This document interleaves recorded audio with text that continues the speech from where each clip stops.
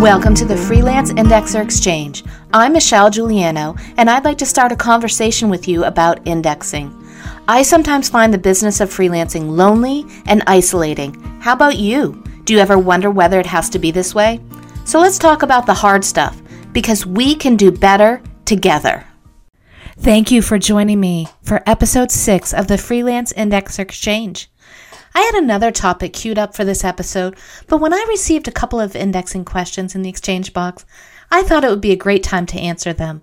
The first one is relevant to the year-end business review series, so I thought it would be best to answer it now rather than waiting until the end of the season. This first question comes from an indexer in Colorado. When I talked about my own personal business year-end review, I alluded to scheduled time off after a big indexing push to avoid burnout, and this indexer wanted to know what I consider to be a big indexing push. Specifically, she asked, do you mean an extra long index, such as a book over 1,000 pages, or do you mean working on several indexes back to back? I'd love to hear the details. Well, I'm happy to help. So here goes. I learned from many years of indexing that there's always another job, another deadline, and it can feel like I'm on a hamster wheel. I can be indexing, and indexing. And unless I hit a bit of a dry spell, there really isn't a natural break to it. And alluding back to episode 2, Who's the Boss, I came to the realization that I'm the boss or manager, and I need to take care of my employees, who are, well, me. What employee wouldn't love to hear, you've made your quota, or you worked more than your share over the last 3 weeks? Take a break on the company's tab. It doesn't count against your vacation days, but rather it's a bonus day off. Consider this to be a thank you for your hard work and dedication. Wouldn't that be lovely to hear? So I decided I would do that for myself. And so let's go back to the listener's question. What is a big indexing rush? I don't typically define a big indexing rush by the length of the project. And now let's go back to the listener's question. What is a big indexing push? I want to unpack that a little bit. I don't typically define a big indexing push as the length of any project. I prefer to define a big indexing push based on whether I'm working extra, either in terms of hours or projections, income projections. It means that I'm over my monthly income projections by at least 30%, or I've been completing a work period where I've worked at least 30 to 40 more hours than normal over a 2 or 3 week span. To unpack this further, let's start with the monthly income projections. I set a monthly projection for each month of the year.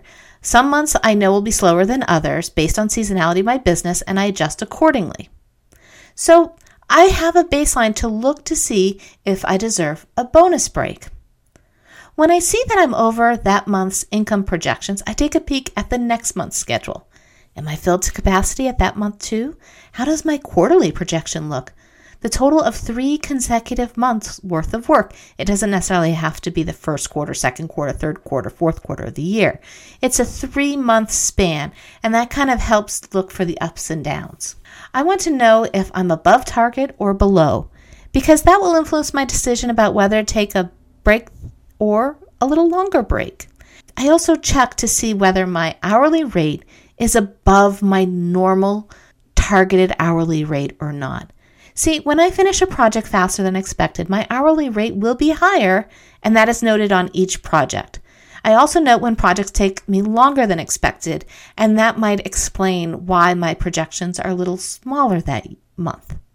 So let me sum up. In terms of income projections, I look at that month's invoice totals versus projected income, and the previous month's totals versus projected income, and the following month's projected income versus scheduled projects. Finally, I also see if I'm working longer or shorter hours than expected for that income. In other words, what does my hourly rate look like?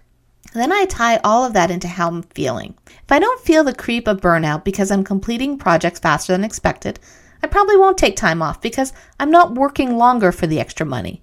But if I'm earning extra money because I am working longer than I expected, then it is time to schedule a little R&R, even if it's just for a half a day. I'll come back refreshed and ready to jump in. That's always so much more effective than pushing through. and I will look at the upcoming schedule to see if I could possibly make any adjustments.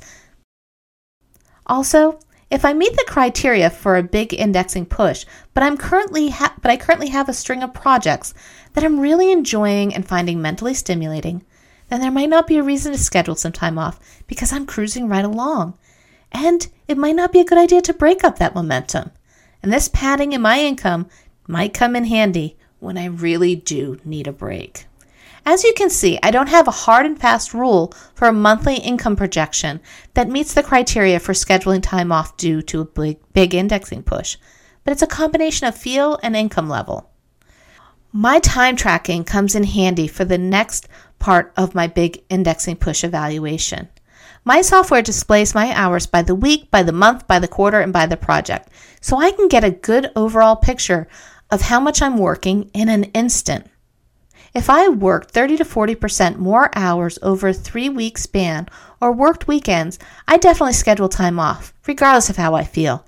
If I'm not feeling the effects of this extra work at this moment, I will be soon, and then I might not be able to take time off due to schedule constraints.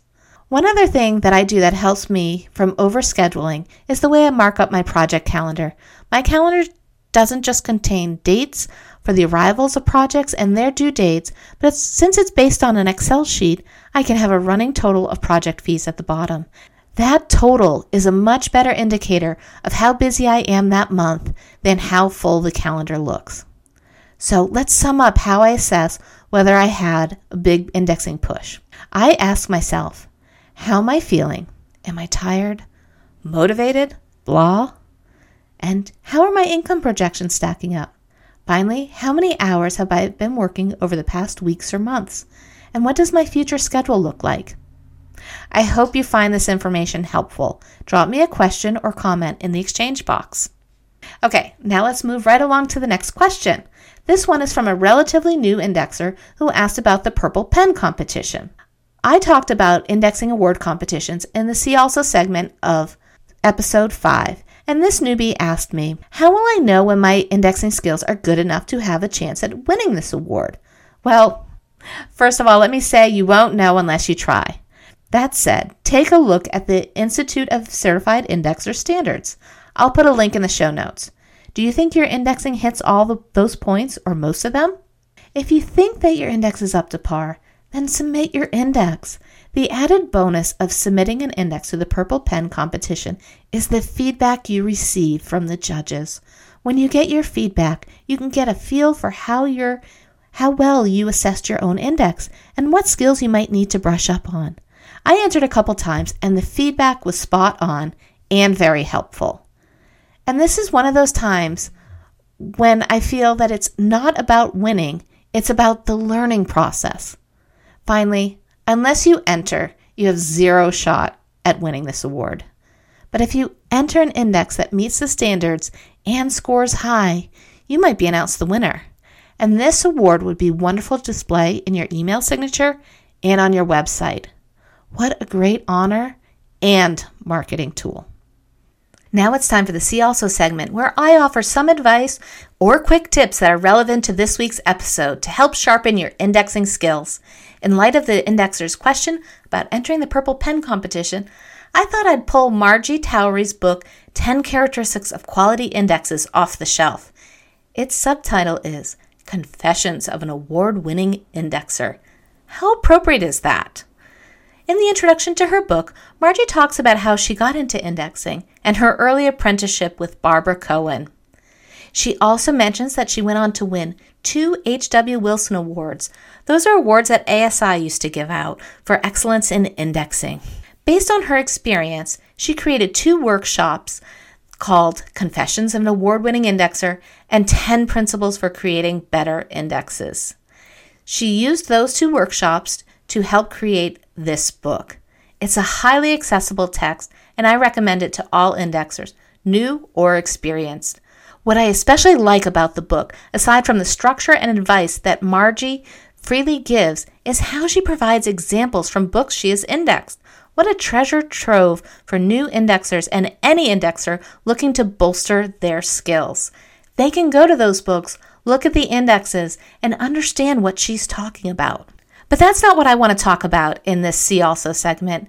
Instead, I want to point you in the direction of her last chapter entitled Index Evaluation. She bases this chapter on the best practices for indexing published by ASI. I'll put a link in the show notes, and the 10 characteristics she details in her book. It's a very short chapter, just 3.5 pages. In fact, her whole book is quite short, less than 125 pages, but she really packs a lot of information in there. In this chapter, Margie lists 16 steps in her evaluation form, and she goes over everything from how to evaluate sort order in the index to the types of entries you might expect to find based on the table of contents. She does caution you that if you're going to do this evaluation with your own index, you should wait at least a month between when you finish the index and when you start the evaluation. So be aware this is not an editing checklist, it's an index evaluation. You are learning about your indexing process and where your shortcomings are. She also explains how you can do this with someone else's index, and she makes it clear that it's easy to do this as well. To conclude this segment, I'd like to read a line from the introduction of Margie's book. She wrote, "Another important characteristic for an indexer is avid curiosity about everything, really." And for me, part of the curiosity that you should have is how you're doing as an indexer. So getting back to the newbie's question about entering the Purple Pen competition, let me add, be curious about how your index will fare. Be curious about what the judges who adhere to strict standards of indexing will have to say about your work. Finally, I'd like to say that this is an excellent book to read, whether you're a newbie looking to enter the Purple Pen competition or a more experienced indexer with eyes on a bigger prize. Thanks for listening to this episode of the Freelance Indexer Exchange. Until next Monday, be well and do well, and happy indexing.